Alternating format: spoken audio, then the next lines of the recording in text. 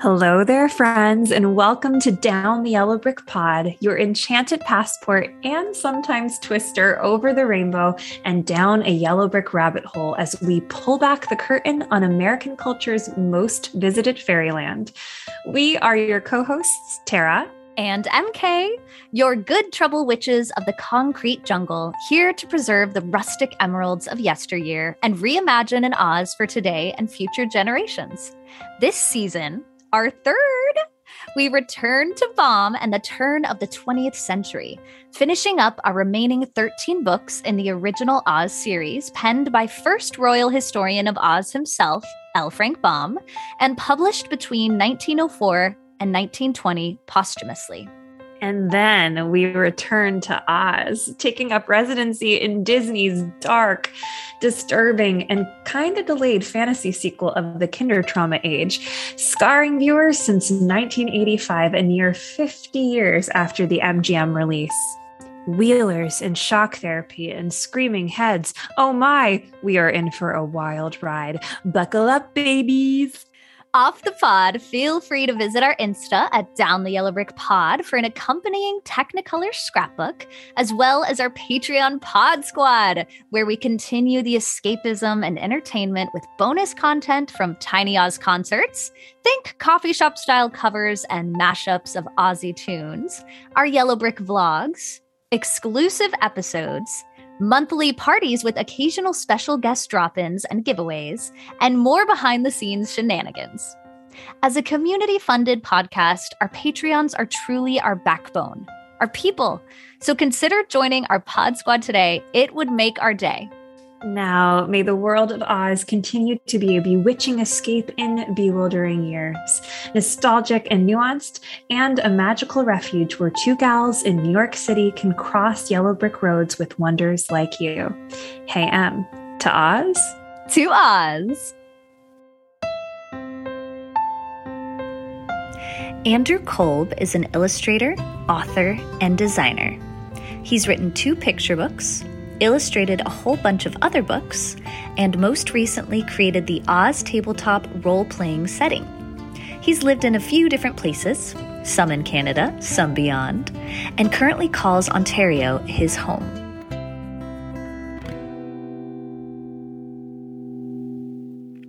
Welcome, dear listeners, to another very special episode of our Slipperhood series here on Down the YBP. You've got MK here, and we've got Tara in the house. Hey, Tara. Hey, MK. Hey, listeners. Hey, listeners. Well, we are so excited to get into today's episode. We have a lot to learn. We have a lot of questions for our guest.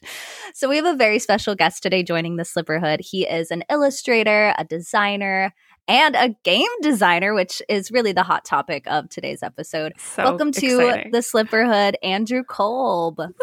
Hi, thank you for having me. Heels clicking, heels clicking, heels clicking. Heels clicking. Well, Tara and I, welcome. Tara and I are in the midst of putting together our annual end of season giveaway, which goes in many different directions. I mean, we've only done 2 so far, but it's such a fun exploratory time to explore like Etsy shops, local artists. Tara really takes the reins on it and she crushes it. It's my love language. It's her love language. Just do it, Tara. Just go for it. And this year, you were kind of her big discovery. How did you discover? Well, first I had known. Yeah, that's the same question I would ask is, how did you find me? Yeah, I feel like I had known. I think it's hashtags, to be honest with you. Okay. Tara rocks because the hashtag, like the Wizard of Oz hashtags are how I like find so many like up and coming projects. Yes. It's so exciting to see that. I love it too. And I think Instagram knows, like I really get excited to see those. I think I always pause because it's like usually it's anything from like a children's production of the Wizard of Oz, which are my favorite, Gosh, that's the best. to like upcoming merchandise and upcoming special events. So I think that's how it fell on my radar, and it's been on my radar for a while. Yes. And then I just was like, I got to reach out. Like, what am I hesitating on? Well, that's great. Well, I appreciate that you did because, I mean, as much as I have kind of done a deep dive into Oz, I don't know if I've really branched out into the community surrounding that, if that makes sense. Like, I think I just know them as the books that I've read and the films that I've watched, but haven't really considered kind of like world built up around it, which is really exciting. So when you reached out, I was like, oh, this is very cool. And then obviously started listening to the podcast and the like deep dives into the books and just discovering, other people have been reading. Obviously, other people have been reading these books, but just kind of like sharing that with each other, which has been very fun. Yeah. I love that. That warms my heart. We're new to the books. Like, I think you were new to the books as an adult, correct? Yeah, I guess my simple history is the like movies as a child and the first book as a child. Usually from like, it would start off as those like collections of a chapter from this book and a chapter from a different book, and then all kind of like squished together. And I remember reading the individual chapters from the first book, and then finding the book later, and then realizing that there's a second book, but it wasn't exactly like the second movie, and then realizing that the third book started to tie things. Like it snowballed from there, but then only kind of like grew in the last couple of years, where I've really, in the last couple of years I've read until about Rinky Tink. That's as far as I've gotten. Rinky Tink. Yeah, so really started to kind of dive into the deeper lore of Bombs. You're world. in. When you're in Rinky Tink, you are in. You like, have made you're it. welcome. There's no in. turning I back. still feel like a newcomer or a visitor, but I appreciate that welcome. Same. Yeah. We feel the same way. I think we are always clear that we are new to this. Like, we like to say historians in training, but also like more about the community aspect for us. So that's exciting 100%. that the community part enchanted you, because there's so many people who love this, and I know there's so many people in our community that are going to be obsessed with your game that you created. Yeah. Oh, thanks. Yes. Yeah. And it's funny because I really come from it from the other side. Like my kind of background is more in like playing in other settings and other adventures. So my perspective is, I want to like make something to like share with the people that I know this world, like bringing Oz to them, if that makes sense. Yeah. But I really like the idea of Oz being the way that brings D&D to people. Like they come for the Oz first and then the D&D is second, which I think will be fun. But also was not expecting. I really was coming from a mindset of like, D&D, here's maybe a part of, like, maybe you know the movies or maybe you've read the first book, but here is, because I try to get into like as much of the lore as possible, or try to condense as much of the dozen or so books into this one setting. Yes. In a way that like for newcomers can go, I know about Cowardly Lion, but who is Hungry Tiger? And then start to kind of talk about that. So it's a shift to go, right, there are people who will probably tease this book apart and go, I know all of this, but I don't understand any of the rules or how to play this game or things like that. And I don't know if I'm the best teacher for that, but hopefully the book can help with some of it. I think you're qualified for sure. Well, we have a lot to learn. Thank you for sharing just a little bit of your background. So Andrew is the creator of Oz, a fantasy role-playing game, among other creations. Did we not say that? I know. I don't even think we said it. It'll be in your bio at the top of this. Sure. Yeah. Dear God. That is just amazing. We just get right into it. I know. We're excited. We want to talk about it. Right. So I'm sure we'll get into your other magical creations as well. But a way that we really like to start all of our Slipperhood episodes recently is, what is maybe one or two things you want to share about your identity today? That could be broad. It could be even just something that delighted you in your morning or your coffee ritual. Because we assume you have that. Yeah. Everyone's got to have it. Fair. Admittedly, I don't drink coffee. It's never. Okay. But All right. I do still have a morning ritual. I tend to make yogurt with granola and berries. So that is kind of like my start to the day. Like anything I kind of do before that kind of feels like a cheat or a bonus. But once I have breakfast, then I feel like the day has begun.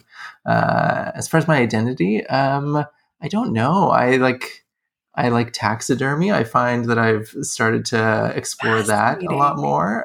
Very simple stuff, like only insects. I've not gone into birds or mammals. I think that's still intimidating. But that's something that outside of like illustration and such. We had a whole chat on taxidermy and Return to Oz when we were covering that, and we have lots of thoughts.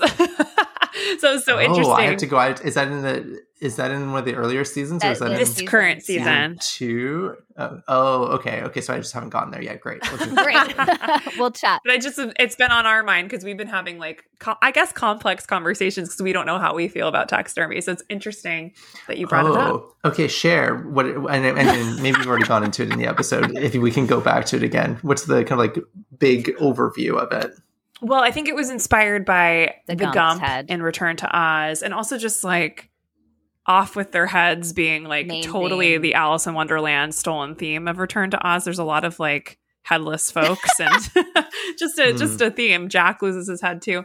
But yeah, we were talking about like the display of deceased once living creatures that we take their life. Like, what does that represent? Like we didn't have answers. We just kind of had questions. Yeah. Fair. But we understand that like hunting is like a deep thing that like has roots in survival. So we get that, but we don't quite know if we think the trophy aspect of it is necessary these days for maybe us. Oh, but then we like educational though. Yeah. So there, 100%. Educational is different. And I think insects I different. Should clarify, yes, and where and I don't. Again, I'm not a hunter. When I speak of taxidermy, I'm really thinking of like I got a number of bees from an apiary that had like died over the winter, and kind of like displaying them to kind of mimic how they live in life, like kind of cool. Not necessarily That's celebrating their death, but just like it's not about like I should also clarify for listeners, I do not have heads upon heads on my don't have a gum. Yeah. I have no, I do not. But just small domes of like insects that have naturally died, and then like kind That's of making cool. displays that kind of capture them That's in life. different. I think I've always been inspired by like the Museum of Natural History and kind of yes. seeing animals kind of like in those kind of like moment in time displays. I've always been inspired by that. So that's my take. Love that. But yes, I also do not have any answers. Yeah, Only we questions. don't either. But look at us falling down our first rabbit hole on taxidermy. I mean, that was actually a really interesting conversation because, I feel like a lot of people might not, myself included, in the past, like you think taxidermy and you think one thing when it's really so nuanced. There's so many levels to it and reasons that it might be happening. I know as a kid, I was obsessed. I don't know if I guess we're derailing, but I'll have to look into this later. Like butterflies, I was obsessed with. I have them in my apartment. Like we have butterfly taxidermy in my like hallway, like coming up to my. Yeah. So that would also be considered taxidermy, right? And does that exist in a different space in your mind as the like trophy heads? Or I those think they're kind of one and the Great same question. Interesting. Yes, Why? totally. I don't know why. Not that they shouldn't or should, but why? I think great question. Yeah, really good question. Because, I feel like with butterflies, we know they had their lifespan is pretty short. So I'm glad they get to be preserved upon death, because we know like it's 2 weeks lifespan butterflies get. I think it depends, but it's definitely short. very short. It's God, butterflies are such a metaphor, like for everything. Like they get like this moment in the sun with wings that is so short. But anywho, like I think that part of it like feels like a preservation of beauty and like something that transformed. So there's something symbolic, I think, in that. But sometimes I am a little creeped when I look at it. I'm like, you were once alive. And then, and then, with like a head of an animal, I don't know. It's detached head. It just feels really different. I think the size feels like a concept for me of like, it's smaller. It's more manageable for my brain to process. Yeah. If it didn't die of natural causes, I think that's where I'm like, But but then like I don't know, like then I of course like I don't want to question if it was like this was food for folks. People need to live, and like the food chain is a thing. I don't know, guys. Again, no answers here, just curiosity. Curiosities. Because I should also say that the reason why I kind of got into it was I think I recognized in myself like a general kind of like aversion to dead things. Like I used to work outside we're really just getting into randomness. We're not going to talk about D&D at all today. No, we asked about this. What we love. It's our fault. We wanted it. No, it's great. I used to work outside for my family, and we would find, like, just every once in a while, you'd find, like, you know, a dead toad or something, like, underneath a bush. And it always, like, really scared me. Like, I found that was the thing that kind of, like, I had the most aversion to. And I found that taxidermy was, like, a good, almost, like, immersion therapy to, like, be more comfortable with dead things. And obviously, I'm talking about, like, very small insects. Again, I'm still not comfortable with birds or like rodents or other kind of like larger taxidermy animals, but I don't know. It's interesting. It's an interesting study in death and life, like what we're talking about with those cycles. So I don't know. Maybe those deer heads just are too prominent a reminder of death, especially with the kind of like separation of the body as opposed to separation kind of just like of body. Interesting. Correct there. Also, this does not help anything. I'm watching the Jeffrey Dahmer show on Netflix, and that's a lot. Like right now in my mind, that's playing because he had such a fascination with like dissecting any kind of creature that eventually would lead to humans. If any of you don't know who Jeffrey Dahmer is, he's probably one of the most disturbing serial killers to ever exist. And like trigger warning on that. Like the show is intense on Netflix. Evan Peters is giving a performance that my husband and I consistently go, should we check on Evan Peters? Like, is he okay? Because this is a really, what is he this going is a through? Deep performance that is of like a very disturbed human being. But yeah, that's also like in my brain right at this moment with taxidermy, because I've been watching that show and it's just like, oh, I can't even look at the images that come up with any animals because there's a lot of dead animals on the show. Gotcha. Oh, Oz. Oz. What a rabbit hole that we have fallen And now down. we need to go to Oz because the world is now scary. Take us. Fair. No, but I love what you said, Andrew, of like, kind of those childhood aspects of those fears and then finding a way as an adult to kind of bring them back. And I just find that so fascinating and that's inspiring. I'm like thinking about my own life, like, ooh.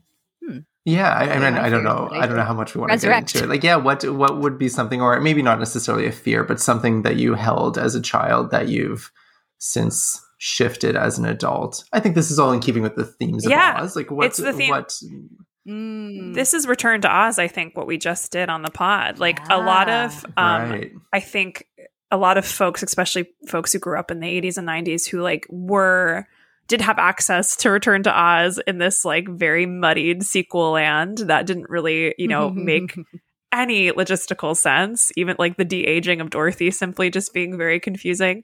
But like how a lot of us as kids just kind of like accept what we're given. And then this movie is pretty traumatizing in like, we see this like sugary world from MGM and then it goes to this really different place in this bizarre Disney Dark Crystal version of Oz. I feel like revisiting Return to Oz was one of my favorite things I've done this year. Like it was really the conversations, especially since it's so, I feel like they left it in question marks. They didn't really definitively make a claim in the film, which is both, I think, why it didn't have success and also why it's a cult classic now. Interesting. Because you could put your own spin on it because they leave things very, very loose. So I encourage like all kids who are like maybe, I don't know, kinder trauma with Return to Oz to revisit because it honestly, I think, gives some of the best messages for childhood and how to deal with the dark. In our 2022 holiday giveaway, we are ecstatic to feature artist Lee Wiley's original Return to Oz and dark fantasy art. It's a treat for survivors of 80s, 90s kinder traumas like us. For the month of November, Lee is running a Kickstarter to produce a 120-plus page coffee table art book celebrating favorite characters in soft cover and a unique cardboard design. Cardboard! Follow the yellow brick link in our show notes and you can get your own custom cardboard design when you become a backer. These will be originals you will receive with your pledge and even may be featured inside the book.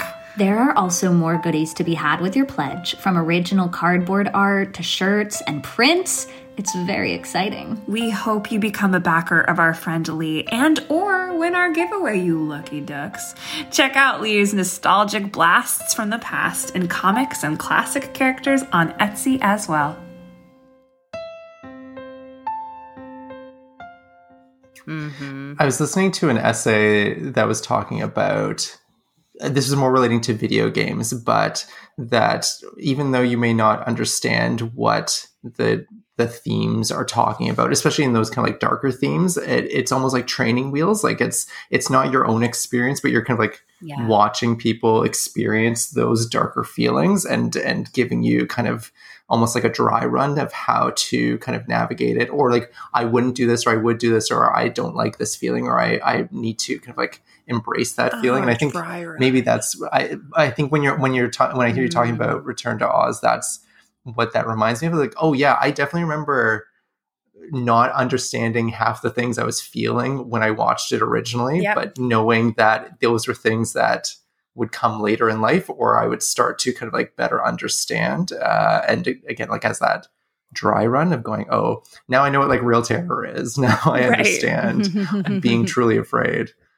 Yeah, it's curious. It's a curious adaptation. I don't know if you, again, I haven't listened to that episode yet, but what would you, if that sequel hadn't existed, what would your approach to a sequel to the original MGM be? Like, would you do a true, like a completely different, like you focus on Tip, like you do a true adaptation, or would you skip and go to Dorothy? Like, what would your like instinct sequel concepts be? I don't think we've talked about Do you this. feel like that Shirley Temple storybook falls more in a line with like sequel to like MGM than of course Return to Oz? And Shirley, I feel like if that was a full like done production film, I feel like that could have happened with Shirley Temple as Tip. I really think that could have happened. Okay. I could see that. I feel like there were hush hush, like Noel Langley did start a script apparently, who was one of the screenplay writers on the original classic MGM. He did have something in the works. I can't imagine an MGM sequel. You know what's really cool though? The Marvel comic of Marvelous Land sticks with the MGM visual. So that's pretty cool to see. Like to see like the Ray Bolger Scarecrow living on in the Oz book, the Bomb Oz book in this way. So it's cool to see that. I just don't think I could see it. Like that's really interesting. I haven't thought about that. But what you did make me think of is Bomb, his like intention was to like leave out the dark. Like in these books, like that is clearly said in his intro, which is like, actually, I think he did something better, which is like, don't leave it out, like invite it in because it's a part of life.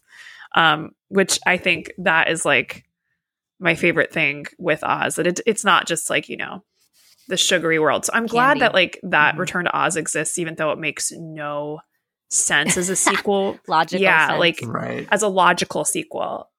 I kind of love that it's like a divergent piece. Agreed. Fairuza Balk's performance, I think, is still one of the best Dorothy Gale performances to ever exist. Maybe I would even say, if we're sticking to like Bomb, I think even at a higher extent than Judy. Judy was like Judy was just sensational, but like Hollywood sensational of the golden age. But Fairuza's just like living in that world, and it's beautiful to watch. Yeah, I'm such a big fan. I didn't watch it until I was an adult, and I fell in love this year for sure. Oh, so your first viewing of it was recent. Interesting. Yeah, she was recent. I grew up on it. 2020. Yeah. Gotcha. Yeah. So what was your awareness of it before seeing it? Like before you'd watched it, what was your impression that you thought you were going to see? And was that in line with what you experienced? Andrew's interviewing us. It was. I know. I love it. I had heard of it from friends because I've always, anyone who knows me knows that I love Oz growing up. So people would be like, "Oh, have you seen that Return to Oz? Have you seen the, Tin Man with Zooey Deschanel? And I'd always be like, no, I'm a purist. Like, I only want Judy. I was just a little bit, Judy naive. Elite. I was Judy Elite. And then also connecting it back to your earlier question of childhood fears. Like, I could not watch anything remotely frightening. And I couldn't sleep if I had seen something at all that I thought was scary. Like, I had to sleep on my parents' floor like till I was a preteen, which now I live by myself and I'm starting to watch kind of more scary things. And that's my way of like being like, you're not going to die. It's okay. You can do this. So Don't I was watch just Jeffrey afraid to Dahmer watch though it. by herself. I know. Keep that As out. you were talking about it, I was like, no. It's also because it that's not one. happened. Just don't do it. It's a real It's life awful. thing. Yeah, exactly. So I was just expecting to not really enjoy it and find like playfulness or humor in it. I thought it was just going to be, I don't know, drier, and just more of a time capsule. But honestly, the time capsule-ness of it made it even better. Yeah. And like the campiness, and there was so much humor and warmth and just the characters. I fell in love with TikTok even more. Like, it was so well done. And as we ventured deeper into all the special effects and all of the love that went into it, it's such a warm film. I think we even had that discussion of like cold and warm, Yeah. and how it, I felt just so much warmth, and I would definitely revisit it like once a year, like an annual A watch. Yeah. October It's revisiting. totally this time of year too. Like, it's a great rewatch. Yeah. Mm-hmm. All right, Andrew, we got to get you. We got to talk about you. This has been delightful. I'm going to turn this it is around so fun. again. It's inevitable, but I know. I'm also Get- happy to get talk ready. about this We love book. this. Yes, absolutely. Get Great. ready. Well, I have a rapid fire question for you. If you Okay. could name like 2 or 3 fantasy worlds or characters as a kid that sort of inspired you to create as an adult, what would they be? Okay, yeah, and I mean, it's going to sound like I have this lined up as a plug, but I would say Neverland, like the world of Peter Pan, as well as Oz. Like, as much as I didn't get into the bigger world, the horse of a different color, is that right, from the film? Like, just like Yeah. that one Yes. that one moment really inspired me of like, oh, this feels like a bigger world. Even though it was that. only from the movies, still Oz. And I would also say Wonderland. And most of these are exposure from the films, but then getting into the books later on, found that there's so much more. That's the fun thing of going from adaptation to source materials. I always find, oh, there's so much in this adaptation, and then going back to the source, going, oh, there's so much more, and just like the world opening up beyond that. So I don't know if this is very good rapid fire answers, but at least That was awesome. that's it. That was great. Thank you. Okay, so talk to us about how these worlds maybe guided you towards illustrating and designing. Like, I also just am like, where did you get the confidence? Like, I want to know more about that, because I do think like becoming an artist takes like a special brew of things, and like any things that you could share, like epiphanies you had in that part of the process, or people who gave you a chance. We love to hear that. Oh, great. Yeah, I would say it's not so much I don't know if it's a confidence, as it's just a real, my driving kind of idea is like, why not? Like, there are tons of book Get ideas, it. like, and I don't just do these game books, but just like even writing, I was doing an interview a presentation to high school students about my career, or about illustration as a career. And one of the big things was like, you're going to do a dozen Yes. sketches, and only one of them is going to go to final. And I think Right. that training has really sculpted, or I think maybe I gravitated towards this career because of that. But like, I've never been precious with my artwork or with my ideas. Like, I not to say that I don't think they're good or that I don't Love enjoy that. them, but I think it's just, there will always be more, and some of them are going to be real stinkers. But I'm also going to Yep. let those go. So I know think that's- stinkers. that's I the know big the part. stinkers.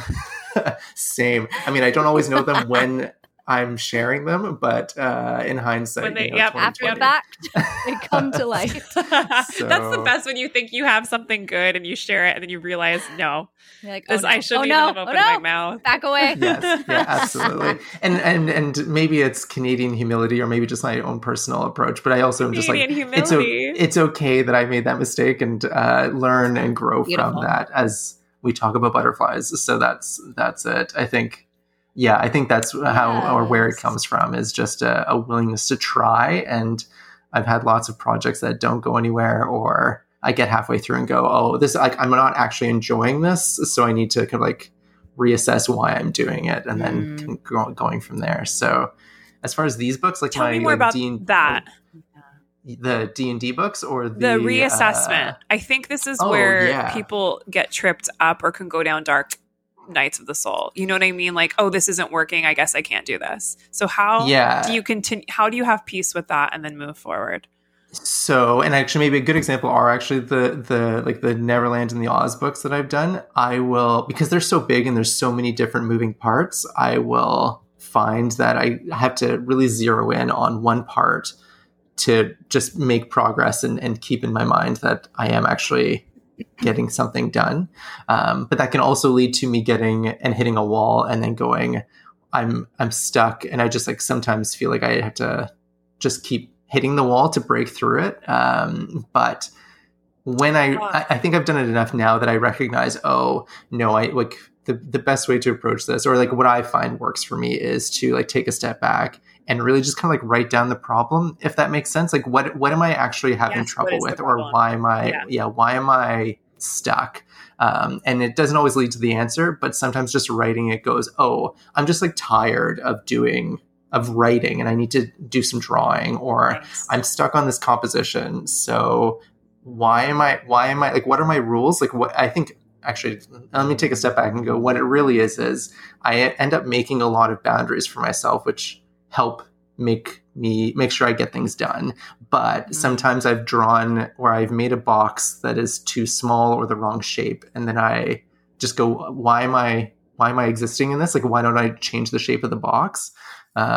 This is all sounding very abstract and high concept, but it really is what I do. No, that was helpful. Great. Very But helpful. it's absolutely it. When I'm writing and I go, why am I so upset with this paragraph?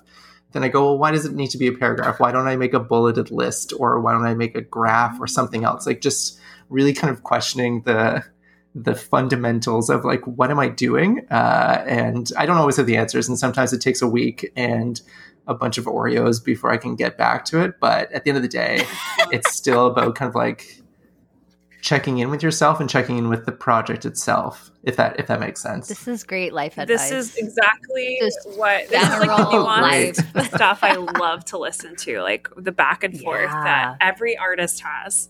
And like I think it looks different for everyone. I think some folks have tapped into things like setting boundaries. I think that honestly is like key. And I struggle with that, I think, a little bit, like the setting the boundaries to create.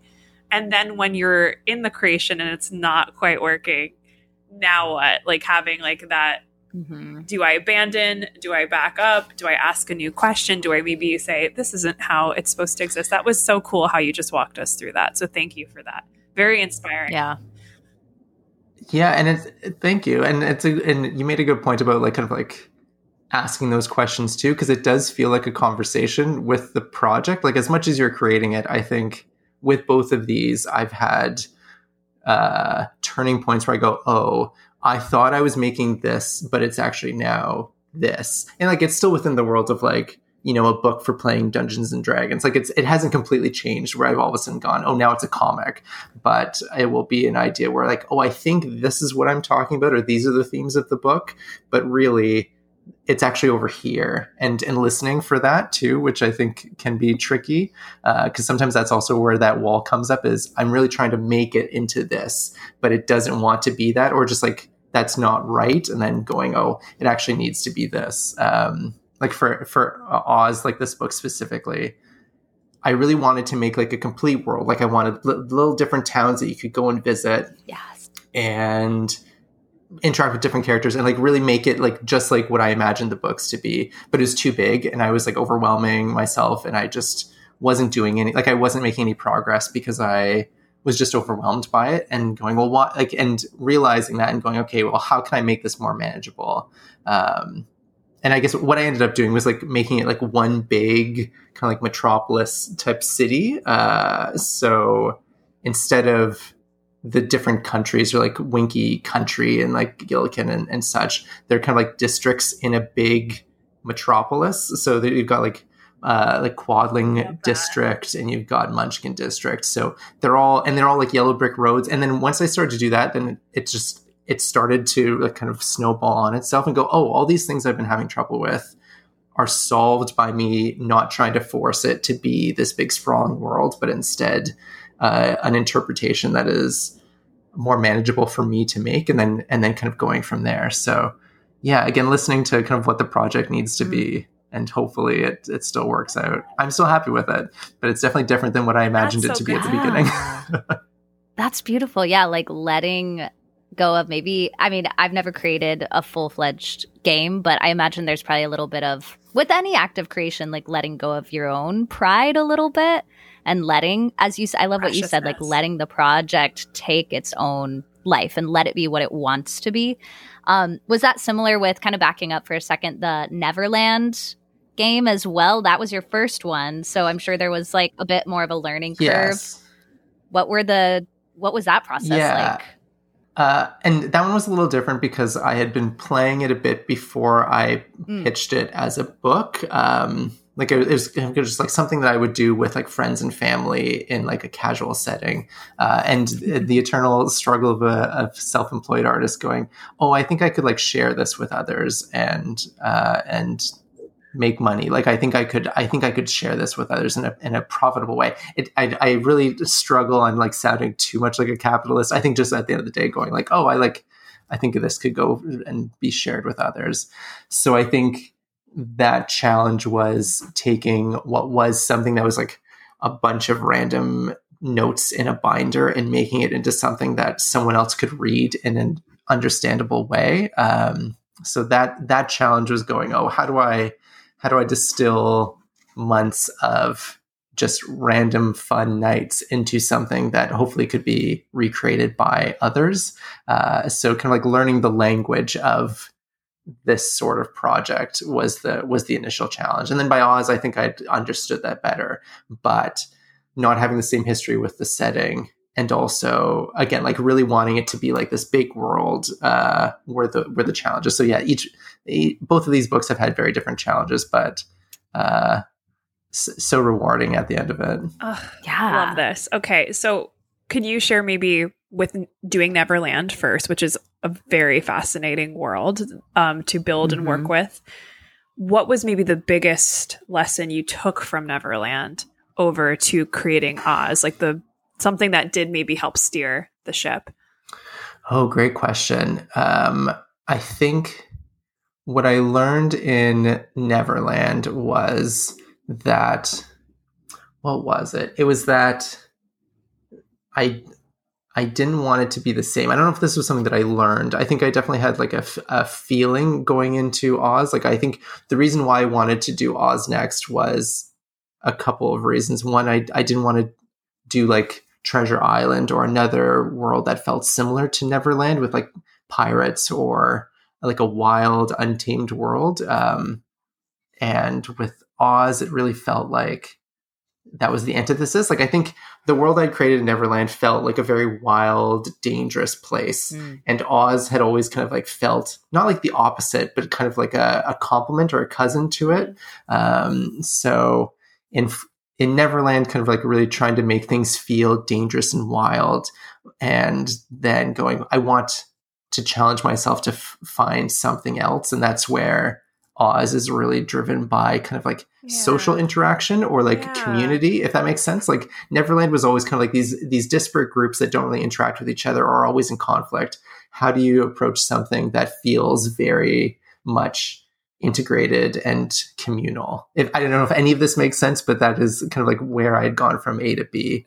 Can I reflect something back? I don't know if I'm nailing it either, but it sounds like Neverland had like, I love that you're saying like the dangerous elements. And I also think, and this might be influenced, honestly, I think it's the best thing Once Upon a Time on ABC did was put Peter Pan in. We love shouting him out. Put Peter Pan though as a villain, which I honestly, I'm like, you know what? Okay. I think he is.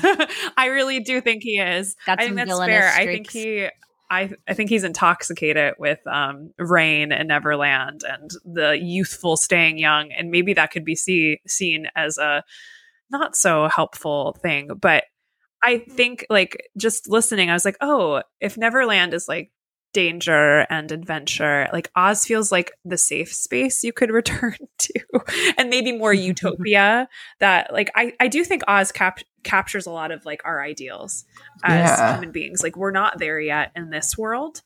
I think we would like to be there. Like where there is, I think, a nice, like we don't really see a lot of turmoil on Oz. Like it's very kind of like, you know, small potato problems. Usually there's like a witch who comes up and like tries to like, you know, mess with things, but it's nothing that the people in power can't handle. Like there's one book, like I would say maybe Lost Princess is the only one where we're like, oh, can they handle this? But they can handle it. So seeing Oz as like a safe space, I love that you said community too. That's really cool. And like, now I just want to know more about the game, how you play it. Yeah.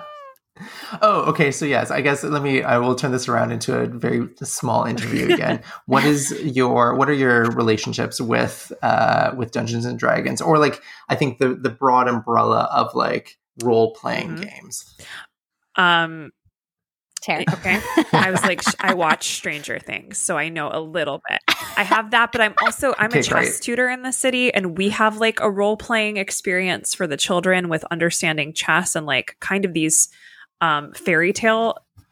We have our own fairy tale anthology that introduces the kids to the pieces, and we have also a role playing thing called Birchguard Quest with our company that is for kids. It's like a Dungeon and Dragons mini. So like I'm aware of like that, but I'm just aware of it. Like I don't know how to play, and I don't know if like are you acting, or is it more like how does this look? Like I have no clue. So I have many questions. Okay, well, what is your take? What is your impression of it so far? And not to correct or to change. Yes, yeah, I'm interested in just I'm so curious. I think it looks like fun, and I think I would be into it.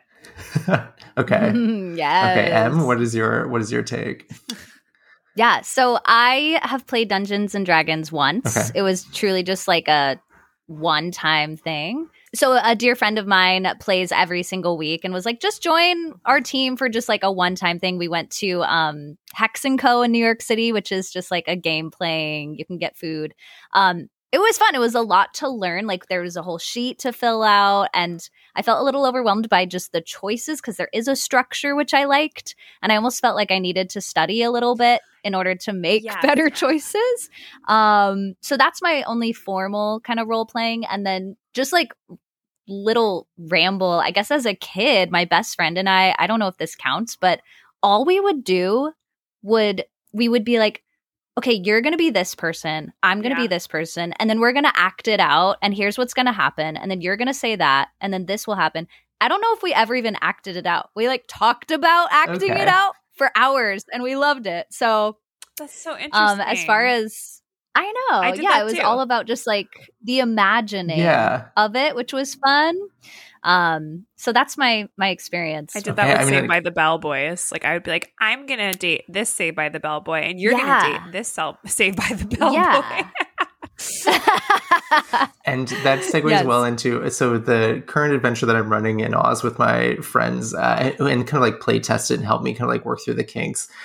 They recently in a session went on a date. So it actually there's room for romance in Oz as well, with a librarian who is helping them. It's like a whole story. It doesn't matter. But what matters is, you can absolutely have it. I think both of your experiences or what you're describing is absolutely a part of it. I think if you just had dice and a lot of math, then I think you basically arrive at it. And some groups, I think the big thing will be like some groups, every table is different. Like every group of friends playing the same board game will be different.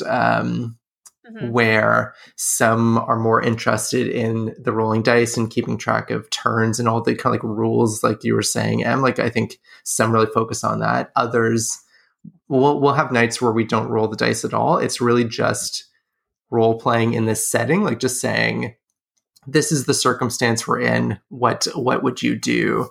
And then that back and forth. So I like for folks who have not played before, I tend to try to pitch it as kind of like collaborative imagination with like a bit of improv and some like dice rolling. Like it can be like a light board game with almost like if you thought, like if you took Clue and then expanded it out to be like, actually like a Clue meets a murder mystery, I think is a great way to put it. Like you've got like like an active role playing part of it with stuff on the table that kind of helps keep it organized. Does that make sense? I haven't worked on this pitch that well, but no, this is so that's great. And so like the Clue film, there's all different kinds of endings, right? Perfect. Yes, I think so. My partner recently asked me because she obviously knows that I like spend time in this kind of like community, and she has no experience. And she's like, "Wait, how do you win?" And I was like, "That's a great question. I think you win at the end of the night when everyone says that was fun." Like, I think that's maybe a cheesy answer, but I will say there's no right or wrong. Like, I think some people tend to run games like a video game where this is the direction you're supposed to choose and this is what you're supposed to do. Right. But I think like the best improv, if everyone is kind of like on board to just play, then I think that's where surprising things happen. So again, that's how I pitch D&D to newcomers. I love that. Yeah, it's sold. It's much more, open-ended and much more room for improv than I was expecting now that you explain it that way. And I will also say that really depends on the group. Like I think the people who I play with, and I think how I run a game, because again, the general structure is there's kind of like one person who is like essentially putting the pieces onto the board and saying this is what's happening, and then the other side of it is kind of everyone else who is moving their pieces in response. So there's like a call and answer, but it is still kind of guided by one person. There are other games that are structured differently, but I think Neverland and Oz and like most D&D games are kind of that asymmetry as far as the balance is concerned. And some people, like some folks who run the games, don't kind of like lean towards that improv as much. So I think if you're feeling like, oh, this is too X for me or Y for me, then that doesn't necessarily mean it's D&D. It may just be the group that you're playing with. But it can be very improvisational if you're interested. Yeah. Okay, some rapid fire practical questions for you. Great. Okay. Can you play digitally? I'll start there. Can you play digitally? Yes, you can. Yep. Excellent. This is good to know. Can you? Okay. How much time should you give this? Oh, it depends. I think if you've never played before, I guess my recommendation is it would probably help if someone has either watched something online to see kind of how it can work. A leader. Or, fair. Or someone who has played before to kind of guide, because I think it can be tricky to find. And I mean, like, there are so many resources now online that makes it that much easier. I also know that I have friends who, like, when they were kids in the 70s, they didn't have the internet to learn. They were just reading books and then just like kind of finding their own way to play. So there's really also no right or wrong way to play, as long as everyone's kind of having fun. But time, would you say, say, if you wanted a first session, how much time would you allow? I would probably give it a couple of hours, or like an evening. Like I think if you're in person, I think it's different online. I think I find we play for a shorter amount of time just because you're kind of sitting there and not stuck, but like it's just different. In person, like a light party. Like you've got snacks and everyone kind of can get up and take breaks as they need it. So ideally you have a night to kind of spend like, I don't know, half an hour to an hour. If no one's played before, to kind of figure things out, and then maybe an hour or two to just kind of see what happens. I'm also not very good at just like a one night adventure. Like I because it's so open-ended, by the end of the night, we usually end on some sort of cliffhanger and then we come back and try it again. Correct. So it's ongoing. But that's the love of this. And last rapid fire, do you have to know D&D before playing the Oz fantasy role playing, or can you just jump in? I would say the players know, but I would say the person who's running the adventure probably should, because I think real like in the weeds kind of answer is like the book is designed with D&D in mind, but there are also other systems that you can use. So kind of like a card game, like everyone's using the same deck of cards, but there are different games you can play with that same deck. Oz is kind of like the deck of cards. Like you could play different games with that same kind of like book, because I want Oz to be as accessible as possible. So you kind of have to have a sense of what game you're playing before you pick up Oz. Otherwise, it's just a deck of cards and you don't know why are half of them red and why are half of them black. Like it might be a little abstract. But I mean, I'll also say if someone's hearing this and they've maybe played a bit of D&D and they're now looking at Oz and have any questions, I will answer all of them. Like I will do whatever I can. I will answer emails or tweets or whatever, anything. I'm happy to guide. Like I've spent a lot of time running games for people who have never played before. And that's actually part of why I did these books, is because I found people who had never played maybe aren't that interested or seen Stranger Things. But once you put them in a world that they kind of recognize, it's like, oh, I understand pirates and mermaids and who these children are, or I now understand who the Tin Woodman is, and like there's some familiarity that it's not just the challenge of it's just the challenge of D&D. It's not D&D and now this weird fantasy world that I have to understand. So if anybody has any questions about Oz or Neverland, I will field them all. I will gladly reply to everything I can. This is great to know, listeners. Excellent customer service. Or just like community. I'm just like happy. I mean, there are lots of people, but yes, absolutely. I just want to 100%. I just want to share. It's a fun game. It's like a fun way to spend time with people. Yeah. Love that. That is awesome. Adventure is just down the yellow brick road as the award-winning author and illustrator of Neverland returns with another intricately designed RPG setting book in Oz, a fantasy role-playing game. Wait, Tara, is this Oz D&D? And can we now finally pretend to be Dustin and Will from Stranger Things? Absolutely, MK. While many have traveled with Dorothy Gale to the world of Oz, there is so much more to explore in Oz, a fantasy role-playing game.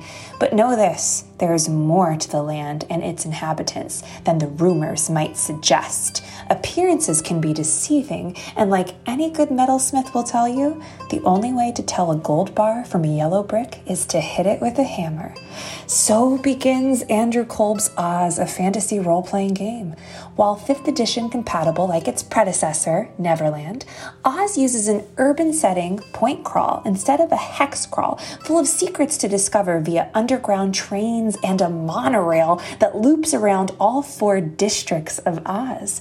With different neighborhoods to explore, factions to join, and questions to ask like, what happened to the slippers anyway? Y'all know we're wondering about this. Players can escape to the Emerald City for hours on end. I can't believe you just said Emerald City Monorail. How dare. Now, where can myself and gamer listeners find this game? Oz, a fantasy role-playing game, is available via Amazon, Barnes & Noble, IndieBound, linked in our show notes, and most local game stores can order it. Also, to anyone who enters our end of the season giveaway, you may win it, so stay tuned. Can't wait to play this with our pod squad. See you in Emerald City. Well, you've touched a bit on the kind of characteristics of the actual Oz role-playing game, like what makes it different and unique. I mean, we're kind of obsessed. We are obsessed that there's a monorail.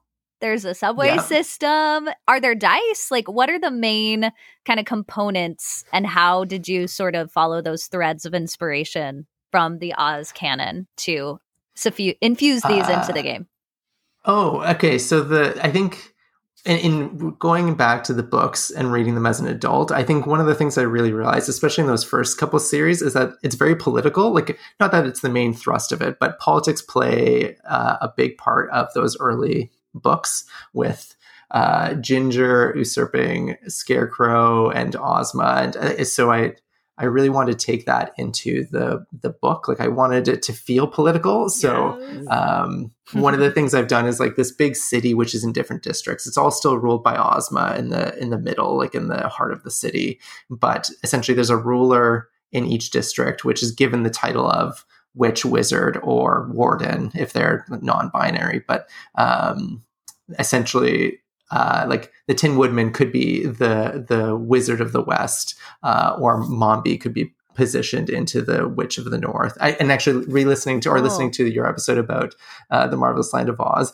Mombi can now be considered a witch if she's put into that position. So Mombi! that is That's all she wants. in line Let with her live. What the rules Let are. her Yeah, live. yeah. Let her have her dream. Yeah. So yeah, that's kind of how I've tried to change it or what I've tried to take from the books is the kind of politics of it. So whoever's running the game kind of chooses who is running each district. Because again, folks who maybe are only aware or are experiencing the movies may only know Dorothy, the Cowardly Lion, Scarecrow, and Tin Woodman. But I mean, if you have a bunch of players who know Button Bright and they know TikTok and they know the Gnome King, then why not put them into these different positions? Like, what happens if Gnome King like takes over one of the districts of the city? What is the politics of that then? Yeah, I don't. That's it. I would move my district if I lived in the Gnome Kings. I would either marry the Gnome King or move. That's my choice. Oh no! Can I marry him? Is that allowed? Absolutely. I mean, like, you're going to have to roll a dice to see how much and my dream he's into it. Listeners. But yes, absolutely. Okay. Oh man, he has to be into it. Yeah, he's got to also reciprocate, Yeah. which we haven't talked about that. I don't know Tara. if he would reciprocate my feelings. I Which- really have like a little crush on the Gnome King. Which version of the Gnome King do you have a crush Ruggido. on? Yeah. Definitely like the Ooh. book one, because he's like almost in like, I just want to like hug him. That's really all it is. I just want to hug That's him. I it. think he's like a little angry toad. Okay. He needs you know, some love. like I just want him to. I want to give him like a whack-a-mole game to take out his frustrations, and then I think he'd be fine. He just has a lot of pent-up anger, but I do adore the Gnome King. So this But is I like wouldn't wanna be hair, ruled by like him. hair, beard, and eyebrows, not like rock exterior version, right? Is that right? Like from the books? Oh, I feel like oh yeah. yeah. Which aesthetic do you want? I want the rock one. That would be cool. Oh, okay. Not what I thought. I really thought you were going like book illustration Oh my version, but okay, God. no, you're like more Return to Oz version. Oh, I thought we meant like a rocker version. Like I was like, I'll take a rocker version of the Gnome Oh, King. I see. I went a different place, but no, I'm definitely more book Okay. Gnome King. You want a bad boy version Yeah, of the like book. and like maybe Even yeah, better. yeah. Okay. We had to go down this. Andrew, path. you're letting Tara live her best I mean, life this right is now. giving me more incentive to play. If I can like marry the Gnome Exactly. King, If you can live out this Yes. fantasy. Incredible. I can't stress enough. D&D is whatever you want Wow. to make it. So, Okay. like we said, we have, Yeah. sometimes we have a I'm- dating I simulation. have goals now. I Yes, have goals in this game. that's it. I That's it. love it. Oh, we need a copy. This is we need to I play know we this have ourselves people we and dive can in. play with. Oh, We have cool. a Yeah, whole for pod sure. People would squad. be Yeah. obsessed. That would love Yeah. this. So Andrew, where can people most easily find the game and find out more info about Oh, you? sure. So my name is Andrew Kolb, and I think Googling that usually helps find me and the books. The books can be found Barnes and Noble or like wherever you get books from. I always try to recommend, like, if you have like a hobby shop or like a game store, they may not have copies. They might have copies, but if they don't, they can order them in, and then you're kind of like helping that kind of like local business. But yeah, wherever you get books, both Neverland and Oz are available. And then I'm available on social media at Kolb is Neat. So my last name is Neat and Tidy. So just Kolb is Neat. And my website is Kolb is Neat. So that's it. What you said about like D&D players being introduced to Oz is so cool, because that's, I think, like what we have found in this podcast is like, yes, we started with Oz, but we now know so many things that we didn't know anything about because Oz was like the lead. And like, I specifically think, when we were doing the original book, we were in the dainty China country, which that is like a metaphor for way too many things. The dainty China country, like fragile people trying to exist and it just not working out for them. But also just because there was a big wall built around it, we were like, let's talk about like what it means to put up a wall. And then like researching the walls at our borders between Canada and Mexico. Like, it's just like, you know what I mean? Like, that's the magic I it leads think you. that Oz keeps giving, because it is so universal at this point. So So I'm excited to now see if like D&D, because now I have my familiar Cloak of Oz, will be something I'll be interested in. No, that's great. I love that you have deep book cuts. Like that just makes me so excited. Like I think I was listening to something of yours on YouTube with I guess like maybe in the gaming community talking about like the Fuddles. I was like, yes, the Fuddles. Like they're in this game. That's amazing. Like Represent. These characters, I don't want to get lost to time. So I think it's just amazing that you're continuing to amplify them, reinterpret them. Baum really did leave behind something special. And I think it's cool when folks add their own and keep it going. Yeah, it's such a big world. Like I think I didn't realize what I love is just the interconnectedness of just reading a book that's set in the same world, but not always following the same characters. Like I've read other novel series that have done that, but didn't realize that Baum had done it almost first or very early on, like really blazed a trail with going, oh, it's not about just this character. It's about this land. Like it's about who is interacting with this world and what does that mean for them, right? Like if Scraps is like, if there's a book that focuses on Ojo but not Dorothy, but it's still in the same world and it still feels like it's the same. It's just like such an inspiration to have this like full world realized in a series of books. Yeah. And consistency was not his thing, but I think that's now our job. You know what I mean? Like we clear it up. It's open to interpretation or we figure it out. Right, absolutely. Did you notice that? Were you when you read the books, what were some of the consistency things that I mean, the first one was what? Obviously the biggest one is the wizard, like just the journey that they take us on. And listening to that, like, I know you mentioned kind of him responding to the readers and going, oh yeah, okay, I understand. And I really respected that too. Like going, okay, weird that this is in this book, but now knowing where we're going, it's like, okay, it seems like there's some course correction or just like some, maybe that's still very much in the spirit of Oz of kind of like forgiveness and just going, you know what, you made these mistakes, but 100%. Maybe we'll forgive that. And he was going to drag the wizard. He really was. I think that was the initial intention, was to drag the wizard, make him responsible for a lot of the issues in Oz. But then readers writing in case listeners, you're like, what are we talking about? People wrote in and said, we like the wizard. So then the wizard became redemption arc. But also like Baum did like a gaslighting of his own, like what he said. It's like it didn't even happen. He's like, what are you talking about? Yeah, he's like, the wizard's always been good. And it's like, wait, I read Marvelous Land though, and he was not good in that. The piglets. Yeah, we still haven't forgiven him for the piglets, for kidnapping those piglets to use. That's an upsetting one. In his magic act. He still gets away with that. That was shocking. Yeah. Yeah, he's a complex character. Baum writes complex characters, which I think I really appreciate as now even more as an adult. Especially the older men are all complex, like Shaggy Man, the wizard. And I think that's because Baum was also very complex. And I think he infused himself in the wizard and Shaggy Man, especially in their relationships with younger people. Interesting. So what do you make of then that he was originally writing the wizard as a villain? Like, do you think that was... I think it was something he maybe played with. This is just me going off of like what we know.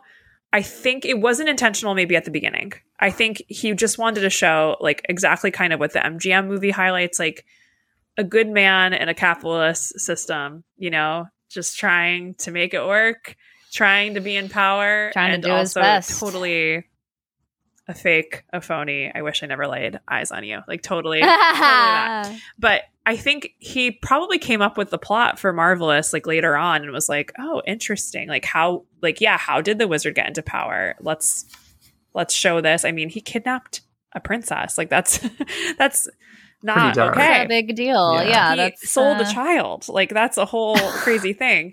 And I think he did want to maybe put the responsibility on the wizard, but he never developed it because he really did care about what his readers cared for in the story. He would not derail from that, which is beautiful. And also like, I'm also really wish we would know what he wanted to do if it wasn't interfered with. Right. Left to his own devices. Right. Yeah. Yeah. Interesting. It really was, even from the start, a community of ideas. 100%. Yeah. We all are a part of creating Oz. Yes. And I love like the family has consistently since like probably the 50s, 60s, 70s always been like, it should be public domain and not really like, you know, crazy about rights with the original story, which is so generous. And also, I think if there was some of that, because so many, like, we can all interpret Oz. Like, it's not like we're going to run into any legal issues either, which is really, really great. Like, it is the fairy tale. I feel like, I was going to say for like the American people, but I believe it's beyond that. It's just, I feel like in a very modern, it still is modern because it's all about like following what you want for yourselves. And that's kind of still a modern idea because that wasn't always the case. People had to survive and it wasn't about ambitions and aspirations. But yeah, like it still feels like it was written yesterday. Feels contemporary. Yeah. I remember reading a quote that said that Oz was, I don't know if it was the first or the last, but like the great American fairy tale, like where others were more kind of like European. It is. And it really stuck with me, even going back and reading the books and kind of like also driving my interpretation, going like, right, how does this differ from like a Wonderland or a Neverland or the books that were like written in a different place at a different time? Like this definitely still feels North American in a way. I can't put my finger on exactly what it is, but it definitely it has that kind of new outlook to it that I think is distinctly from like a North American interpretation. Yeah. We could just easily insert ourselves into this world. I think it's beautiful too to see like this young girl go on this adventure towards, she doesn't even know what she's doing really. She's just putting one step in front of herself and she invites these people along the way and they're so flawed, but she like still brings them along. Like I think that's maybe what's different too. There's flaws in Wizard of Oz that are embraced. And I think that's kind of not something a lot of other fairy tales do. And the moral isn't so clear as in previous fairy tales where it's like, this is the big lesson. And like wagging your finger. Yeah. It's more like empowering perhaps, or it's more empowering. What you take from it.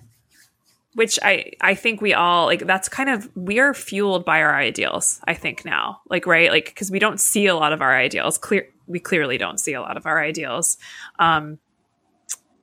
coming to fruition, especially when it comes to like living in harmony. Like we're not there. So I think like Oz keeps holding on to like the empowerment of those ideals and that they can happen and still believing in it, even if it feels far. Absolutely. Yeah. I love this. Well, we have one last rapid fire to close us up, Andrew. Okay. But listeners, we'll link all of the in the show notes, all of the links to Andrew's socials and where you can find the game and books and read more about him and reach out to him when you play the game and if you need some help. So our final question is, if you could design your very own pair of ruby slippers to make you feel empowered in your truest self, what would they be? Okay, great question. So I think they would be low top and have a good, comfortable sole. I think bright colors. I mean, like, if I'm going to keep with Oz, then I want all 4 of the colors represented. Yes, like maybe ginger skirt. Yes, exactly. Yes, absolutely. Yes. With emerald laces. I don't know if these count as slippers anymore, but maybe there's just like a toe. Go. It's very wide. Yes, yeah. It's a rainbow set of shoes with emerald laces. That's it, and a good, comfortable sole. Yeah, that's it. Love that. I love that. I'm here for that. Thank you. We need a shoe shop, Of I know. Who do we know that can design shoes for us so and manufacture them? It's like Kinky Boots for Oz. Yes. Oh, great. Yes. We'll make it work. Completely. Well, thank you so much, listeners, for joining us. And thank you so much, Andrew, for joining the Slipperhood. And we hope to meet you in person one day. But thanks for joining us. And we can't wait to play Oz, a fantasy role-playing game. Lovely. Thank you again for having me. Of course. Thanks, all. Want to win a holiday gift bundle of eclectic Oz treasures? We can't believe it, but it's that time of the year again. Time for our annual end of the season giveaway. Not only will we be personally curating 2 gift boxes to send to 2 of our amazing listeners, but we will also be giving away 3 VIP Pod Squad passes for bonus content and community this winter. That's right. 3 VIPs will get to experience our virtual Pod Squad hangs, group chat and close friend experience on IG, vlogs and bonus episodes, including winter 2023 episode breakdowns of NBC's Emerald City, only available to Patreons, merch discounts, our newsletter, and monthly music videos. Oh, it is a good time. To enter the end of the season giveaway, please rate and review us wherever you rate and review podcasts. All previous Apple Podcast rate and reviews since our debut in 2020 will be counted as 1 entry. Please email us at downtheybbp@gmail.com or tag DM us on Instagram at downtheyellowbrickpod a screenshot of any other review submitted on other platforms like Audible for 2 entries. You must make sure you send the non-Apple reviews our way to count. And finally, for 5 extra entries, join our Patreon Pod Squad at any tier. All current Patreons are automatically entered. Can't wait to spoil you rotten listeners. Who knows? The winner could be you. It could be you.